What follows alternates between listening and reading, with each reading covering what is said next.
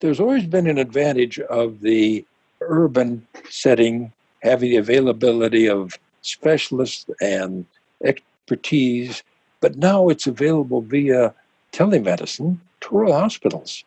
There's no reason a rural hospital can't get a consultation in dermatology or cardiology or neurology or whatever. So it really is evening the playing field such that there is more that can be done in a rural setting than in the past, and it becomes more on par in terms of consultation richness and availability than ever before. Welcome to This is Rural Health, a podcast from the California State Rural Health Association. The CSRHA is focused on ensuring that the needs and voices of rural Californians are expressed and heard, and is continually working toward improving the quality and length of life of rural Californians.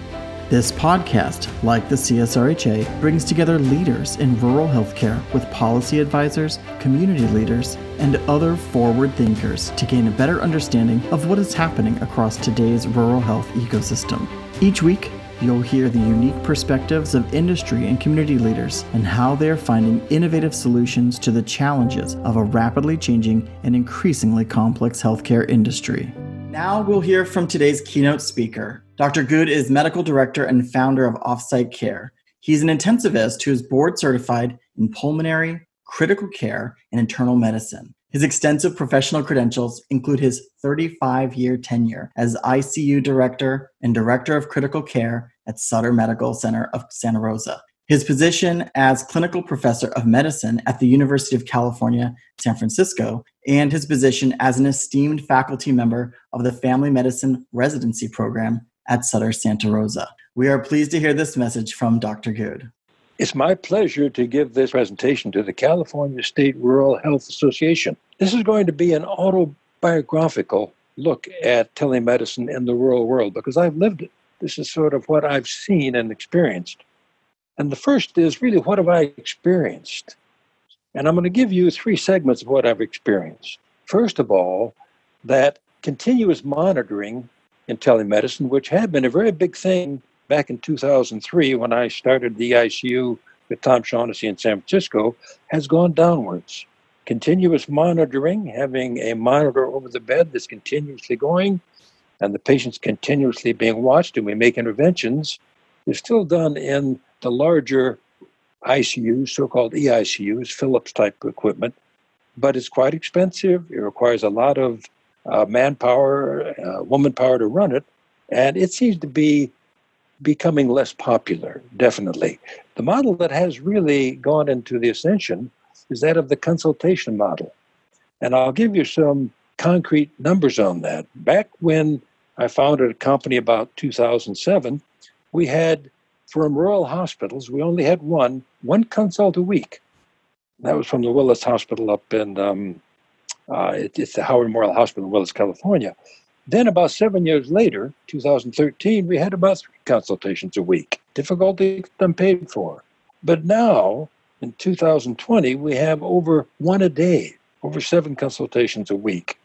And that's a progression in terms of, number 1, familiarity with telemedicine. Number 2, it's being paid for now. It was very difficult to be paid for back then. So the consultation model has risen and is really the popular model at present. And the second comment is regarding the innovations which have come about in terms of telemedicine. This has to do with the coronavirus. A crisis gives opportunity for growth, and that's exactly what's happened in terms of the California State Rural Health Association and telemedicine. The coronavirus, the severe adult respiratory virus, COVID-2, producing COVID-19, has opened the door for telemedicine like nothing else. It has done the following. First of all, it's produced the consultative model where we will come in and in a rural ICU, see a patient with COVID, do a consultation on that patient, and be available. And that's funded. When you put down that this is funded by seeing a patient with COVID-19, it's paid. The second model we've done is that we've actually admitted patients directly from the emergency room to the intensive care unit, taking care of them exclusively by telemedicine, so that the hospitalists or intensivists there don't have the experience of seeing that patient and then seeing other patients, whereby it might spread within the hospital. This is particularly important in terms of Vibra units that have to do with long-term acute care that we're involved in. So we've actually given complete care of patients who have COVID-19 illnesses from admission via the emergency room until discharge from the ICU in terms of their being infection-free, having 2 nasal swabs which are negative, and that's something entirely new. The other innovation that we've had is that this has gone global in terms of the use of telemedicine. We actually have, not only within California, but globally, a hotline in terms of COVID-19 expertise. And this hotline has a call center. It mainly started off being used in California. Now we use it in Nepal. We'll be using it in other international situations as well. It's opened up the COVID expertise of California, because we see a lot of it, to the world in terms of Asia, Africa, South America. And this has been a new innovation, if you will. So in terms of a personal autobiography, I've seen the role of consultation become popular from my own experience. It's being paid for at present, and it's changed the face of medicine in terms of having expertise available in terms of not only consultation, but follow-up in patients. The other very important thing I'll mention regarding telemedicine is education. That it's lended itself very nicely to demonstrating patients who have problems in terms of intensive care unit care, particularly COVID, and teaching from them in terms of a larger format at grand rounds. I'm involved in a grand rounds with offsite care and global offsite care, where each week for a matter of months now, we've been presenting a patient with COVID-19 disease in different, if you will, specialty areas. Last week, we talked about critical illness polyneuropathy. Prior to that, we talked about critical illness delirium, critical illness shock, critical illness arrhythmias, critical illness pulmonary embolism, whatever. But the telemedicine medium has proved to be very effective in terms of education. And that's been a nice match. Now, when I say effective, we demonstrate patients using telemedicine at the bedside with a nurse going over the physical examination, using a stethoscope, at times using ultrasound. But telemedicine has made a revolutionary change in terms of education, being able to demonstrate patients after you have presented the topic in terms of going with them. I think the future of rural health has changed given telemedicine in terms of the consultation model, in terms of consultations with grand rounds and the teaching model. And I think in terms of training, we're actually training physicians in terms of telemedicine.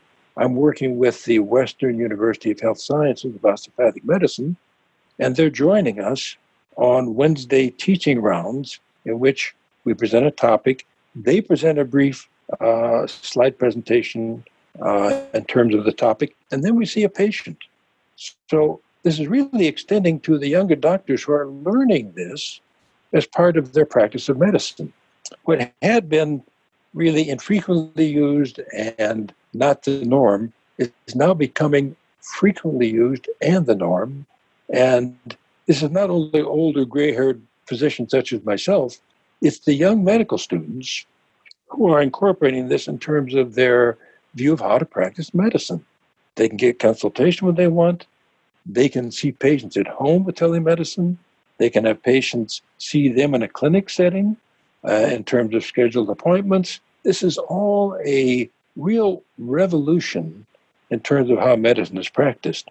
And I think it is most important in the rural setting. There's always been an advantage of the urban setting, having the availability of specialists and expertise, but now it's available via telemedicine to rural hospitals. There's no reason a rural hospital can't get a consultation in dermatology or cardiology or neurology or whatever. So it really is evening the playing field such that there is more that can be done in a rural setting than in the past, and it becomes more on par in terms of consultation richness and availability than ever before. Thank you for joining us today. That was an excerpt from this year's Rural Health Conference. Our annual conference brings together leaders in rural healthcare with policy advisors, community leaders, and other forward thinkers to gain a better understanding of what's happening across today's rural healthcare ecosystem. The full conference, including video, is available on demand on our website in our new member center. If you're not yet a CSRHA member, please consider joining today. Your contribution and support is greatly appreciated. You can join by going to our website, csrha.org. And finally, if you enjoyed this episode and would like to hear more, be sure to subscribe and leave us a 5-star rating and review. It helps us get the word out about the show and lets us pursue other projects like this in the future. Thank you again for joining us today.